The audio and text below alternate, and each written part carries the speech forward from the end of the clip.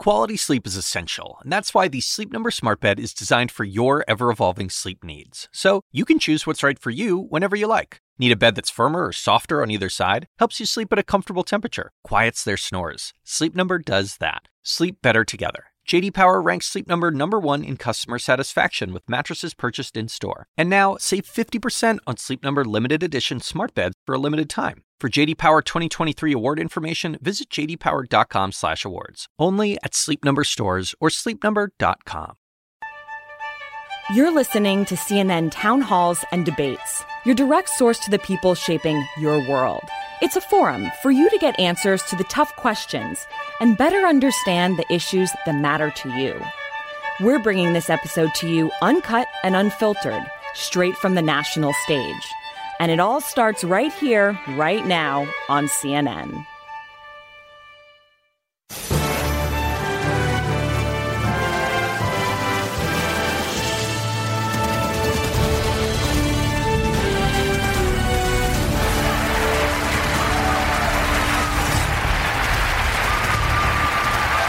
From St. Anselm College in Manchester, New Hampshire, a CNN Democratic presidential town hall event.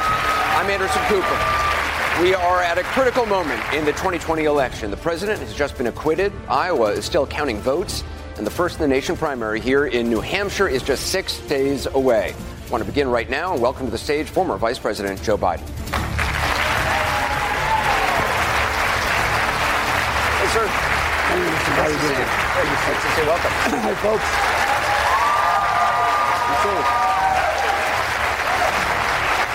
We got waiting for duty, sir. We got a lot of questions from the audience. I just want to start out. The president just today has been acquitted of abuse of power and obstruction of Congress. Perhaps you heard. He's already calling it. He says it's a victory on the impeachment hoax on Twitter. Is this a victory for the president? I can't imagine being president of the United States and having all one party plus someone from your own party vote to say you should be thrown out of office and view that as a victory. As we stand here tonight, 86% of Iowa precincts have finally reported their vote counts. You're currently in fourth place. You called what happened there a gut punch. What happened? Well, I think what happened, look, let's put this in perspective. There are a total of, 44 delegates are going to come out of that. And it looks like it's going to break down somewhere between 7 and 15 among the top four of us. You need 1,900 delegates to become the president of the United States, or to become the nominee. So I expected to do better, and I expected that our organization would perform better. But the fact is, I'm happy to be here in New Hampshire. Right. I think the crowd is happy to have you here. I want to go to the audience. This is Douglas Phelan. He's a family doctor from Concord. He currently is undecided. Douglas, welcome. Hey, Doc, how are you? Good, thank you. So the Affordable Care Act did a lot of good for patients, but it also had flaws. And then subsequently has been gutted by court decisions, most notably the removal of the individual mandate.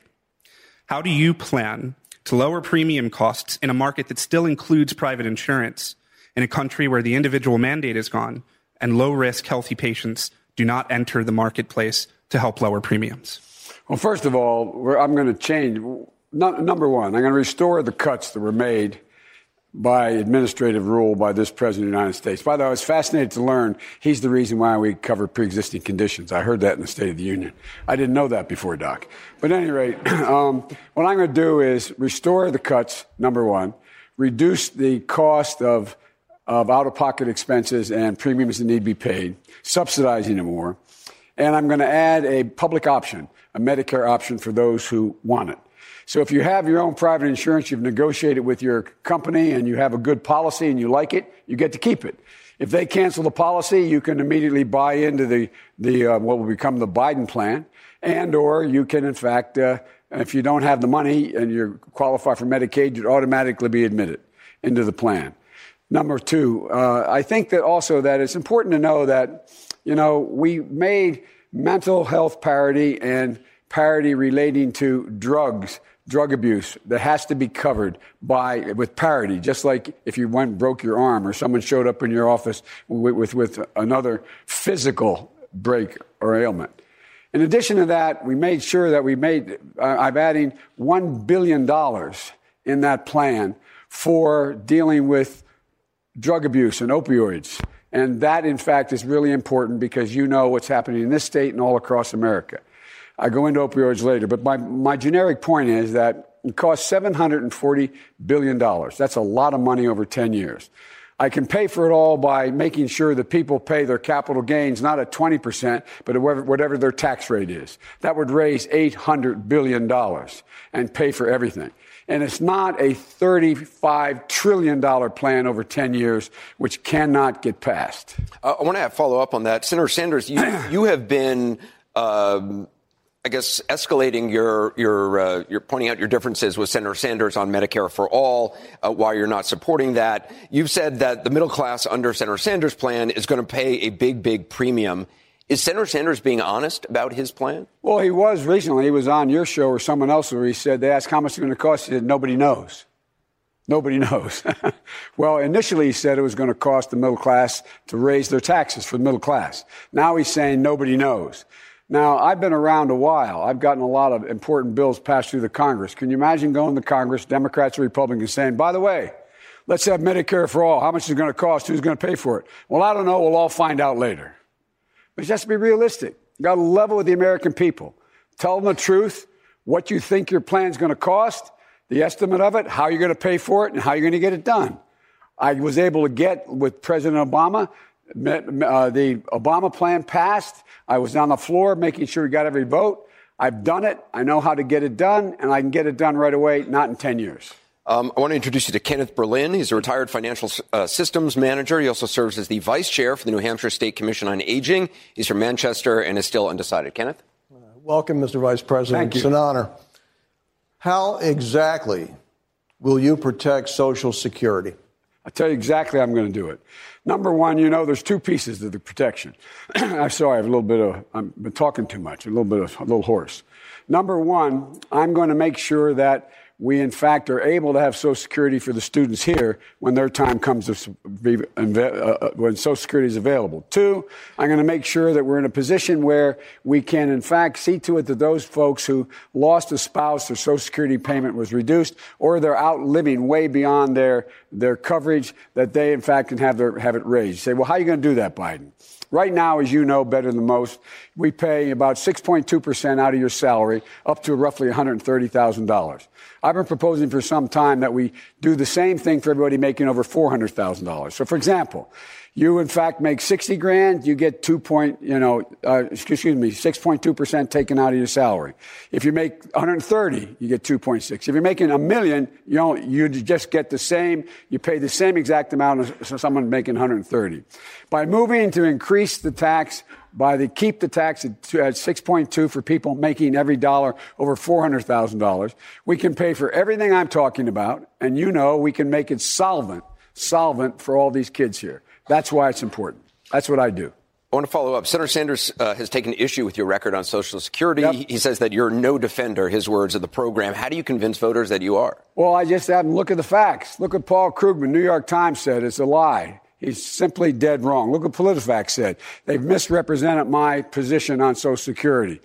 And whether he did it or not, his supporters put out a clip that took out of context what I said. Folks, I've been a strong supporter of Social Security my whole career.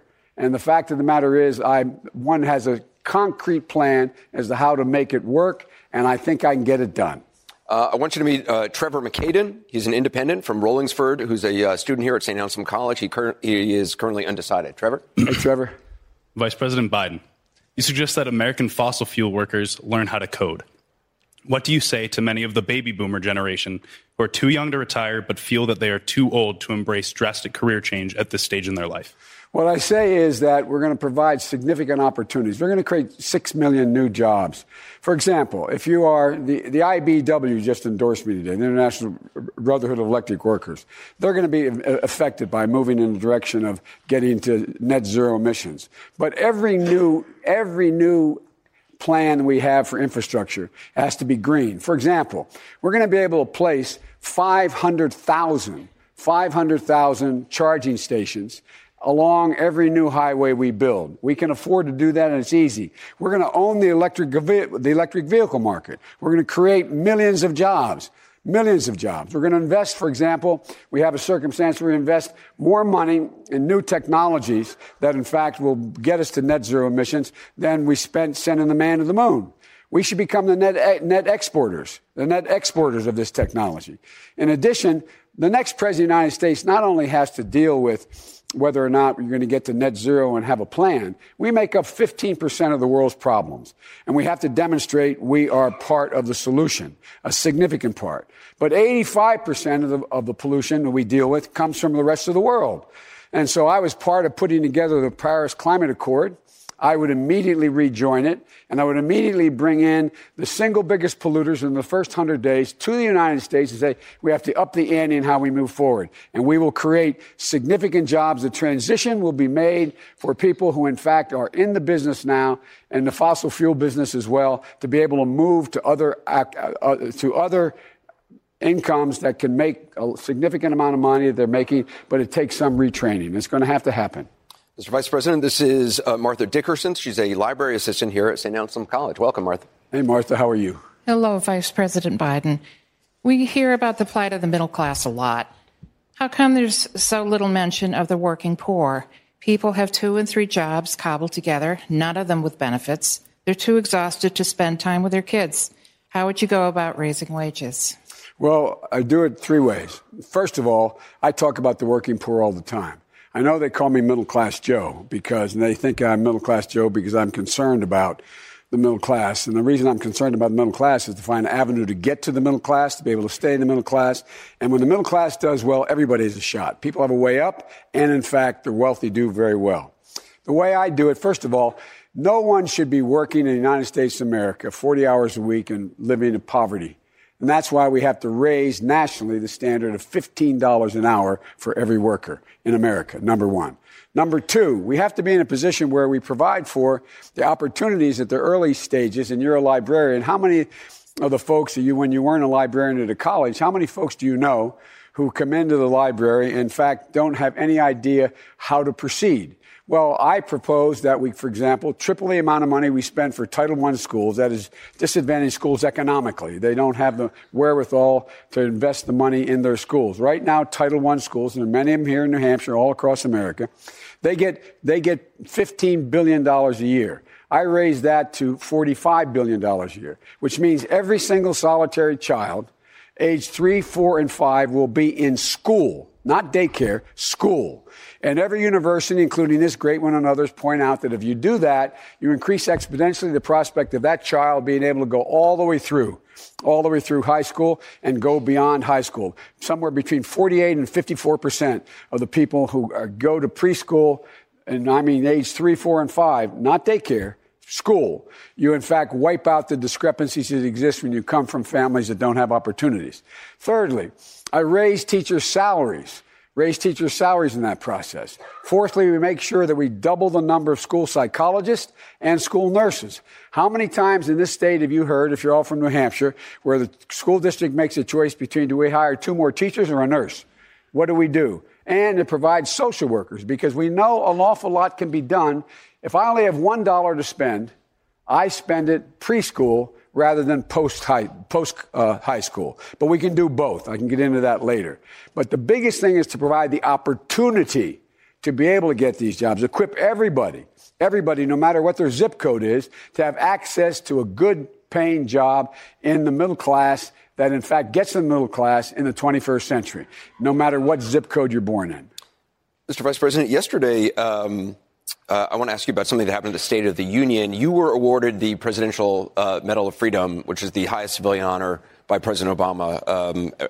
And I'm wondering, it was obviously a very emotional moment for you. I remember the ceremony last night. President Trump awarded the same medal to Rush Limbaugh. I'm wondering what you thought when you learned about that.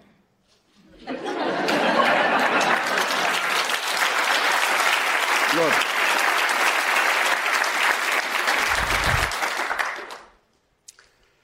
Rush Limbaugh spent his entire time on the air dividing people, belittling people, talking about blacks in ways, African Americans in ways that, anyway, I do feel badly, and I mean this sincerely, that he's suffering from a terminal illness. So he has my empathy and sympathy no matter what his background is. But the idea that he, as a State of the Union, receives a medal that is of the highest honor that can be given to a civilian, I find, quite frankly, driven more by trying to maintain your right-wing political credentials than it is anything else. I mean, if you read some of the things that Rush has said about people, their backgrounds, their ethnicity, how he speaks to them, I don't think he speaks, I don't think he understands the American code of decency and honor. I just really, but look, this is Donald Trump. I want to take a short break. We're going to be back. We're going to be back more with former Vice President Joe Biden right after this. After the break, more from CNN town halls and debates. Stay tuned.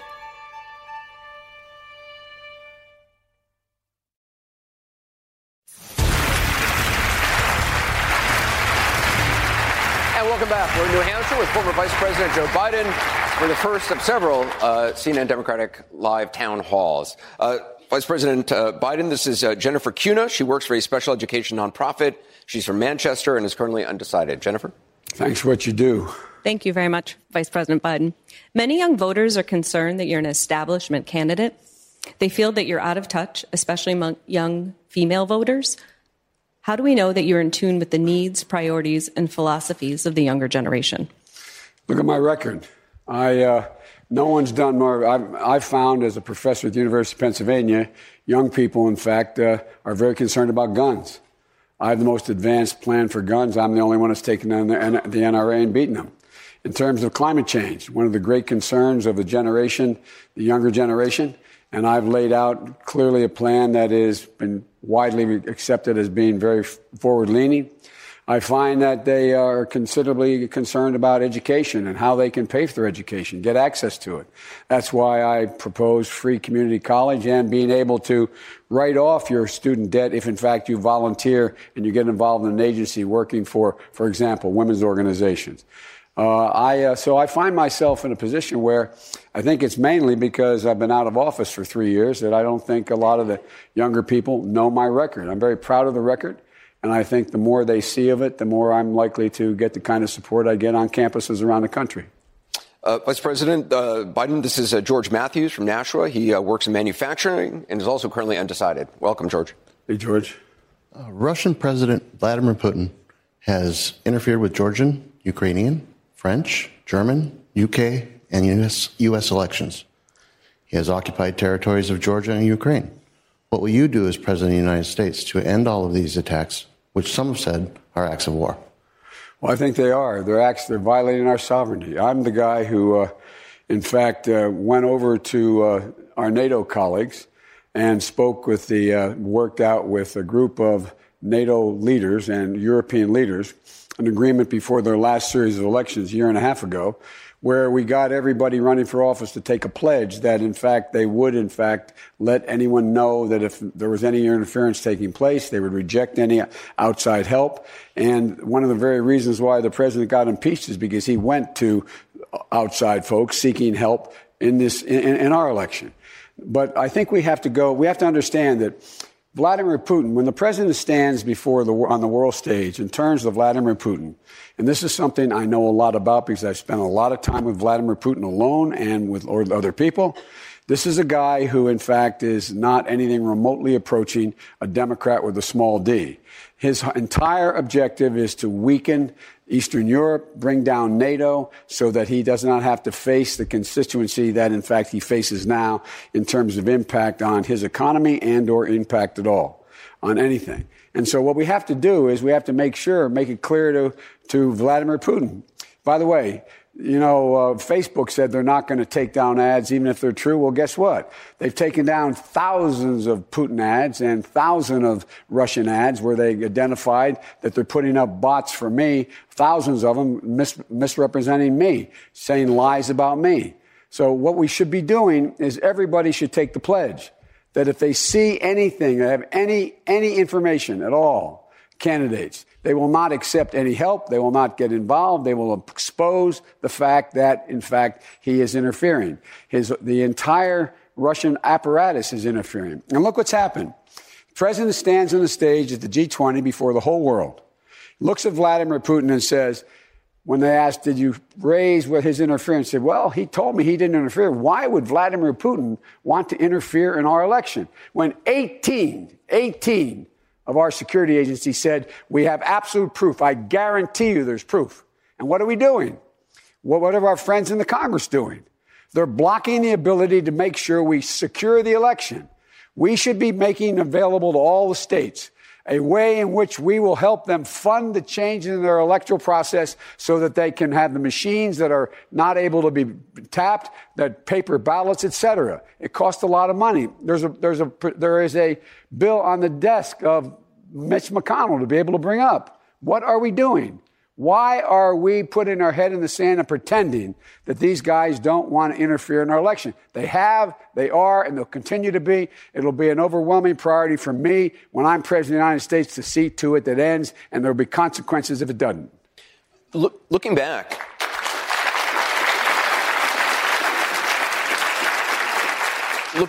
in the final year of the administration of you and President Obama, was there more you could have done to prevent Russian interference? In retrospect, there is something. Look, we found out, we were informed by the agency, the Director of Central Intelligence, that there was evidence they were interfering in the electoral process, trying to break in everything to machines, to change voter registration, to encourage people to have doubts about the legitimacy of our electoral process. Okay?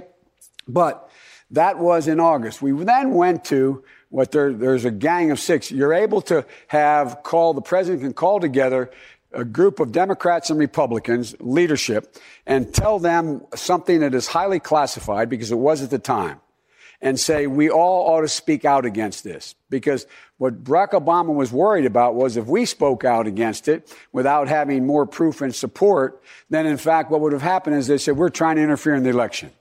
And so it wasn't until after we got out of office, that before we left the White House, that we knew the detail of how deep they were. But when we went to Mitch McConnell and the Republican leadership in the House, they said, no, we don't want any part of pointing this out. We don't want any party getting involved in this. That's what happened. We didn't know for certain hard data until the election was over. We had clear, overwhelming circumstantial evidence that was being done, and we wanted everyone to speak out. And President Obama did confront Putin at a meeting, saying that stop it.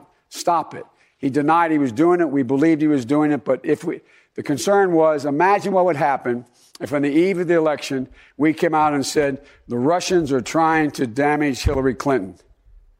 I think it would have blown up in a way. So we needed everybody to say, he's not damaging anyone in particular. This is what's going on. But our Republican leadership refused to participate. When you talk about consequences for Vladimir Putin, if it continues to interfere in elections, what kind of consequences are you talking about? The kind of consequences I'm talking about are dealing with their cyber security invasions of our security. And we had to make it clear that we would respond in kind. The next confrontation is less likely to be a nuclear exchange than a cyber exchange. And what we have to worry about is, what are they going to do? We have to organize. Not only, you said, I spoke to a businessman, a manufacturer. You not only have to get the agencies involved, you've got to get American business involved to make it clear that we have a system by which we can all deal together with making sure we know when there is a cyber breach. With regard to Putin, we should be, well, let me put it this way. I know President Putin, and he knows I know him. And he knows me. And he knows that there will be similar consequences if he engages in trying to interfere with our election by moving in a direction to seek greater sanctions against Russia, because they're doing it, as you pointed out, sir, all across Europe and other parts of the world. But one more thing. We also have to make it clear the Chinese are engaging in similar practices, not nearly as in-depth, not nearly as significant, but they're real. We have to stand up and organize the world. The world is not a self-organizing operation. It requires American leadership. And what's happened is we've lost our credibility around the world to convince our allies and our friends that, in fact, we are on the right page, that we should all work together, because we've walked away from them. We've embraced Putin. We've embraced Kim Jong-un. We have gone out and dealt with thugs in ways that we've never dealt with them before. And we poked our finger in the eye of our allies. I mean, literally poked our finger in the eye of our allies.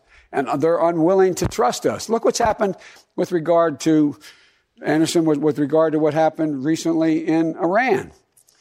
Have you ever heard of it? You can't answer, I know, but has anyone ever heard of a time when our European allies, our NATO allies, made a moral equivalence between us and Iran, saying, both of you stop it? Did you ever think, any of you military women or men, did you ever think you'd see a time when our NATO allies would say, stop? Both of you. Because we have distanced ourselves so badly from our allies. And if you think I'm exaggerating, look what happened on the 70th anniversary of NATO. Okay? 70th anniversary, a great historic accomplishment. After the president left, there was an unfortunate circumstance where our allies, the leaders of the free world, were making fun of Trump, pointing out they didn't think he knew anything, they didn't trust him, etc. It wasn't just an embarrassment to the United States as a country. It was devastating in terms of it says a lot about whether or not the rest of the world and the intelligence communities are willing to work with us, share everything with us. It's a significant problem. Like I said, the world is not self-organizing.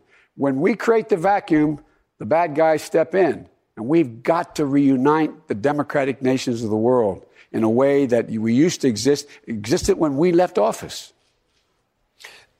I want you to meet Gabriel Jever. He's a student at Dartmouth College who interned for the New Hampshire Young Democrats. He's currently undecided. Gabriel? Thank you, Vice President. Today, Bashar al-Assad, a man guilty of war crimes, remains in power in Syria. Hundreds of thousands of Syrians have died in the devastating civil war. Back in 2012, you advised President Obama against arming and training Syrian opposition forces. Do you stand by your decision? No, I think you got that wrong. I didn't say that. The issue at the time was whether or not we should use military force if they were moving with chemical weapons. What I did say was we should not, and the president agreed, and the military did, we should not be sending large number of ground troops into Syria. What I did help do is organize an organization made up of Arab countries, Arab fighters and the Kurds together that took on ISIS. And they prevented the caliphate in 61 nations. And with a small contingent of American forces, American special forces, training them. 10,000 Kurds died in defeating ISIS, reestablishing the caliphate. And what happened? This president of the United States, dealing with a man I know incredibly well, the prime minister of Turkey, what did he do? He yielded to Erdogan, and he said that we would withdraw our forces from along the Turkish border between Turkey and Syria, allowing the Turks to move in on the Kurds, who they don't like, the Kurds having to move to protect themselves and their families, ISIS being put in a position where they could reconstitute themselves. And what happened? Close your eyes and remember what you saw on television. Our troops coming out in up-armored Humvees, our military men and women, against the advice of all the military advisors to the president, against his advice. And you had Kurdish women holding up babies saying, please don't leave us, don't leave us. Remember what you saw? Those of you who are military personnel, you saw those men and women in our military in uniform with their heads down. They're ashamed. Who's going to trust us? We made a commitment, a sacred commitment, just like we did in NATO. We made a sacred commitment that an attack on one is an attack on all. And what this president treats NATO like it's a protection racket. If you don't give us more, we're not going to protect you. What's going on here? This is not America. And we're losing our ability to lead the world for our own safety's sake. Mr. Vice President, this is Patricia Henking. She's a pastor from Merrimack. Patricia, welcome. Pastor, how are you? Thank you.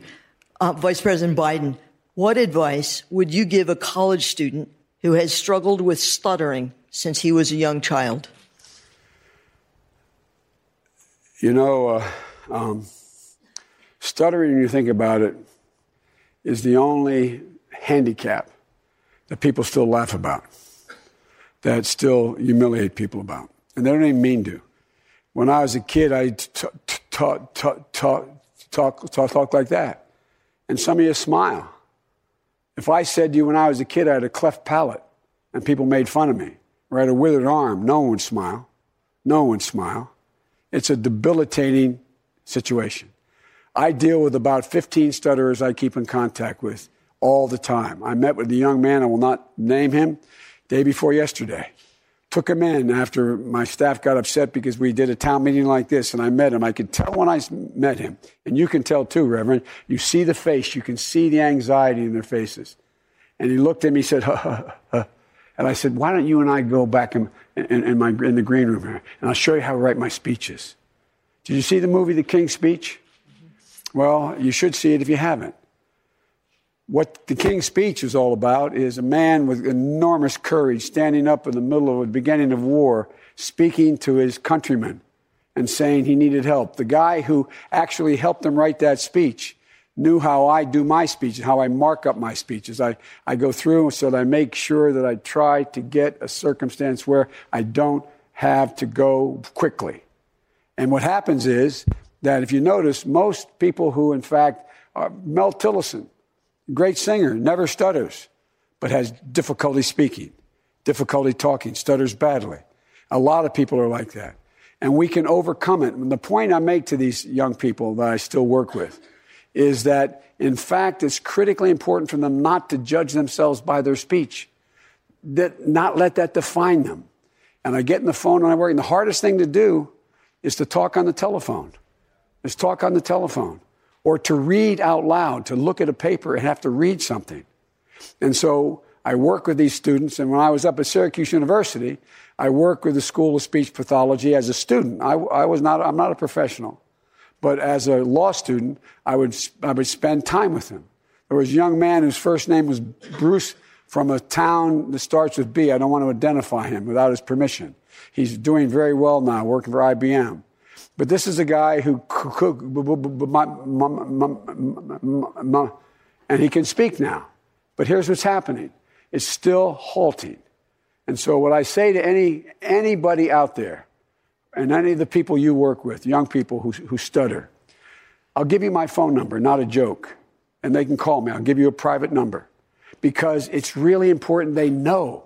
They want to say, you really did stutter? And I still occasionally, when I find myself really tired, catch myself saying something like that. It has nothing to do with your intelligence quotient. It has nothing to do with your intellectual makeup. It has something to do with going back a long time relating to, I think part of it is confidence and how you were, what circumstance you faced.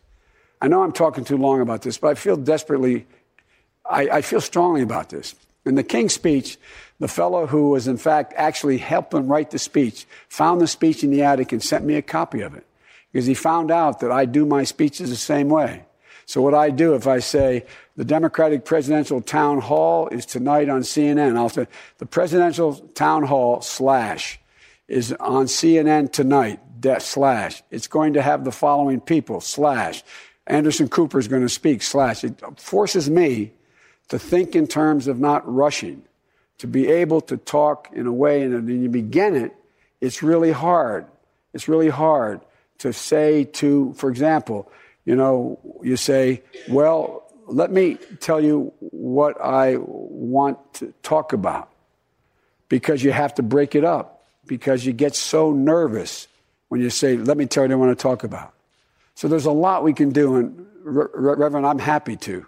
I really mean it. I have one young man that I met.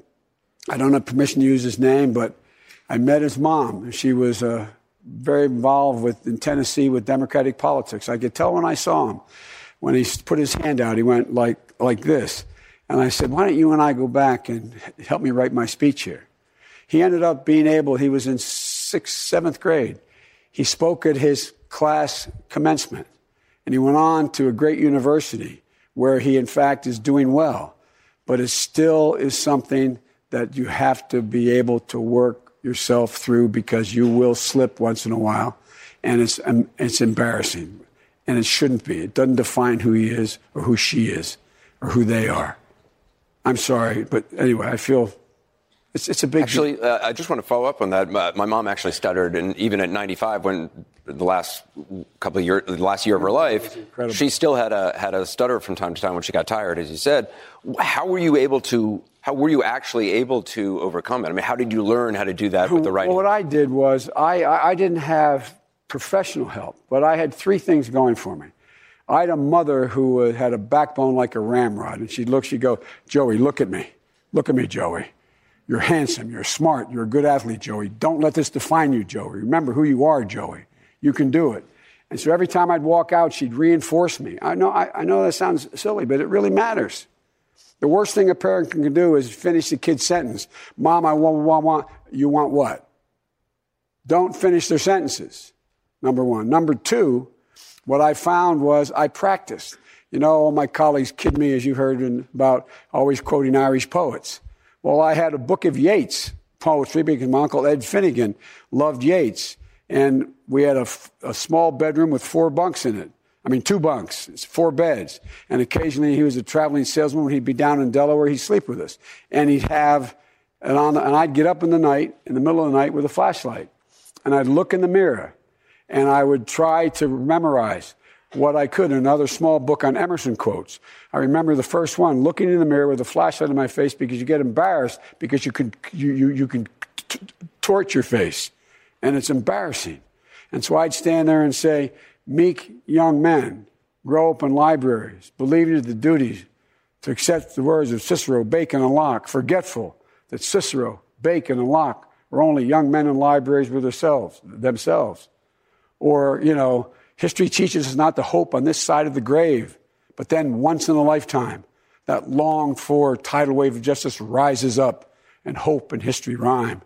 I would practice and practice and practice because I was determined to overcome it. And I was led to believe I could, and I basically did. And it's not appropriate for me to ask you about your mom, but your mom was an incredible lady. She was an incredible lady. And the idea that Gloria Vanderbilt would be in a position where she stuttered, I want everybody to know that we can get through this. What's the one thing you're concerned about most when you have a real problem and it's devastating to you? And someone comes up and says, I know how you feel. And you know they have no idea how you feel.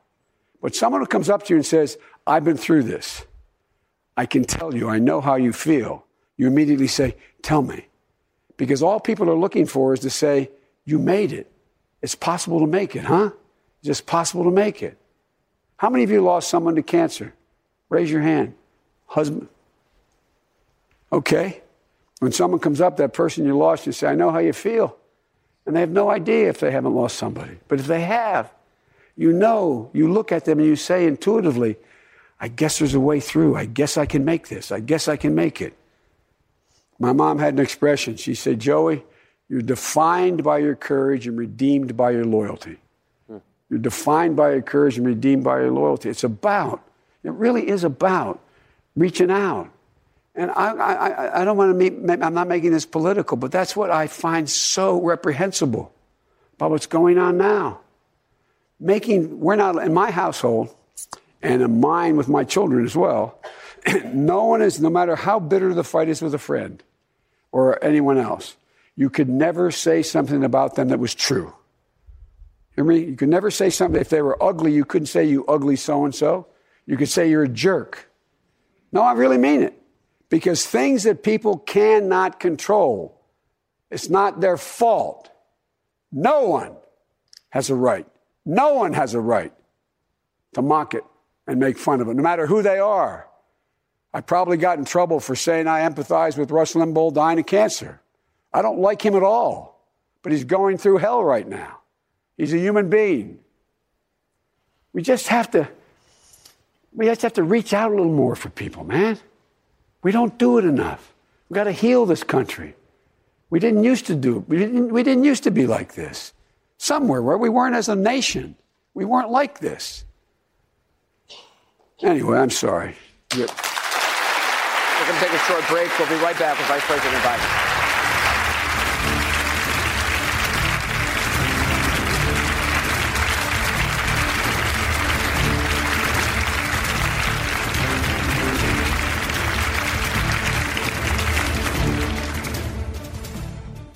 After the break, more from CNN town halls and debates. Stay tuned.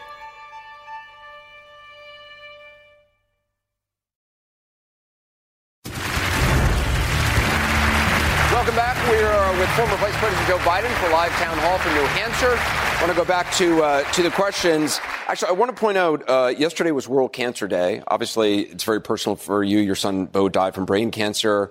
You had said in the past that if elected, we're going to cure cancer. Do you believe a cure is that close, potentially? Yes. Let me make what I said two things. I said I believe we can cure some cancers and make other cancers a chronic disease. There are over 204 different strains of cancer requiring different methodologies to deal with them.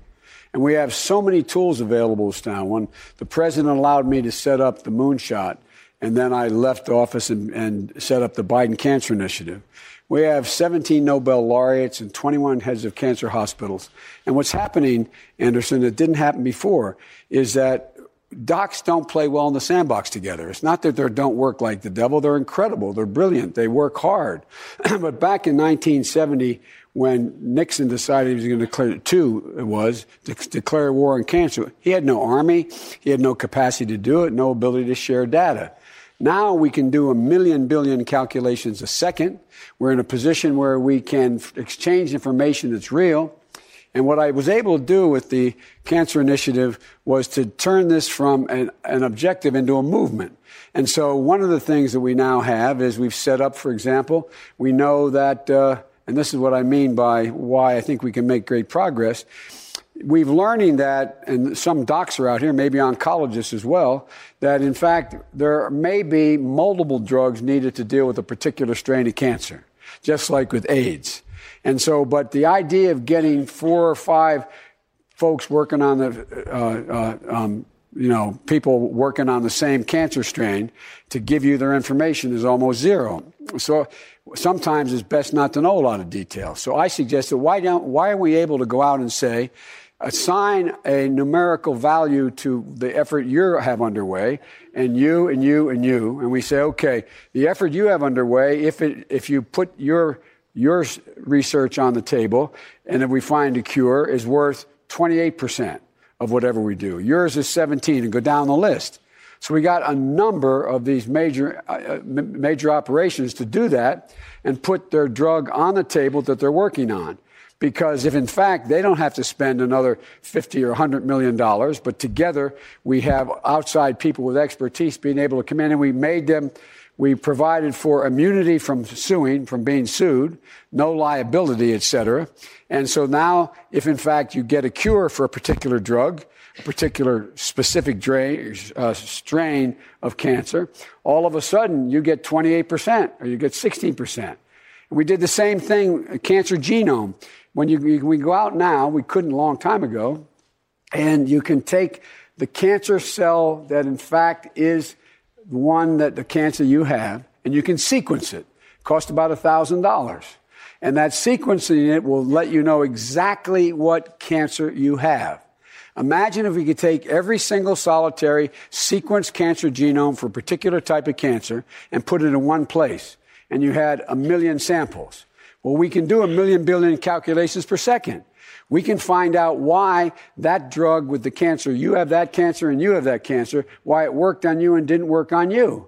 We can narrow down these incredibly specific differences that are there. For example, when I was asked to do it, to put together this cancer initiative, the moonshot for the president, the one great thing about him, he always gave me presidential authority so I could task anybody in the administration. They asked me why I bought in the Department of Energy, why I brought in NASA. Well, a lot of people, those of you who had someone dealing with cancer, particularly brain cancer, you find that the radiation sometimes does more damage than it helps.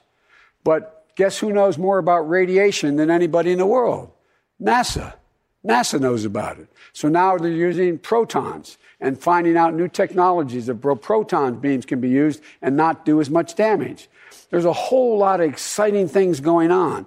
And Anderson, what I'm going to do, and I really mean it, I think I can get it done, we have a thing called DARPA, you know well, the defense agency. They're the guys that came up with geopositioning, the internet, a whole range of other things.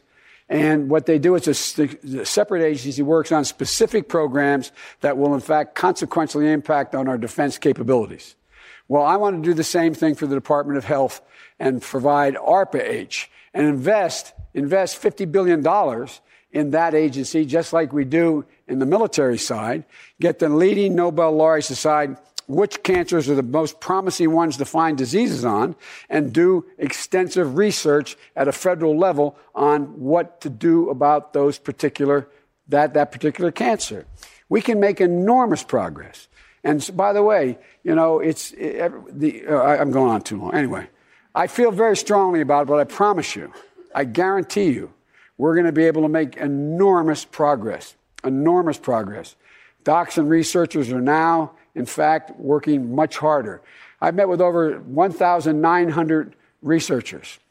And guess what? They work like the devil, but they're not clinicians. So they don't have to come up but all of your clinicians out there know, they come up and say, Doc, I know I'm not going to make it, but can you give me 3 more months just to see the baby? Doc, can you just give me, like my son, can you just give me a couple more months so I can watch my son speak at his moving up ceremony in school? And this gets down to days. It's not about forever. It's days. It's months. And it can make a gigantic difference in people's lives and families' lives. And we're going to do it, I promise you. Mr. Vice President, I want you to meet Frances Donahue. She's a retiree from Merrimack. She's currently undecided. Frances? Good evening, Vice President Biden. Good evening. What is your criteria for choosing a running mate? Are you available? Yeah. Look, it's incredibly presumptuous for me at this stage to be talking about a running mate. I'll get killed if I get specific. But let me tell you what, rather than who, and there's a number of incredibly qualified people. The first criteria is that I have to, particularly in my case, because I'm older, just like with John McCain, I have to pick someone, if God forbid something happened tomorrow, if I contracted what my son had or something like that the person's ready on day one to be President of the United States. But the second criteria is I'd very much like my administration to look like the country, like Barack and our administration look like. Black, brown, women, men, gay, straight, across the board, to look like the country. As vice president, I think it would be wonderful to have a woman or a person of color as vice president. But the most important thing I've learned from my relationship with Barack, I call him Barack, not president because I don't want to confuse him with the president. At any rate, one of the things I learned is that no president in the 21st century can handle the job all by themselves. It's just too much that lands on your plate. So you've got to be prepared to turn over significant responsibility, as the president did with me on matters relating to a whole range of issues, and turn it over and run it from beginning to end. Like I gave him a memo on how we should deal with the $900 billion program we had, the Recovery Act, to keep us from going into depression. And I wish I hadn't, because at the State of the Union, he turned and said, and Sheriff Joe will do this. He's going to do it. He loved doing that at States of the Union. But when he did it, he gave me presidential authority. And the most important thing I know is necessary from being vice president. We're listed by most presidential scholars and vice presidential scholars as the 2 closest president and vice presidents in American history. Whether that's true or not, I don't know, but I know we were close and became very close friends, and our family were. But I know one thing. You've got to be on the same page. Whomever I pick, man, woman, whoever it is, has to agree with my strategic vision for the country. We can disagree on tactic, but unless you agree, and they can be totally trustworthy, but if they don't agree on strategically where we are, it's impossible to say, here, you take this responsibility with regard to Ukraine, you take care of it, and just do it. You have to know you're on the same page. So that's the first criteria I know has to exist no matter who you pick. Mr. Vice President, thank you very much. Appreciate it. Thank you. Thank you.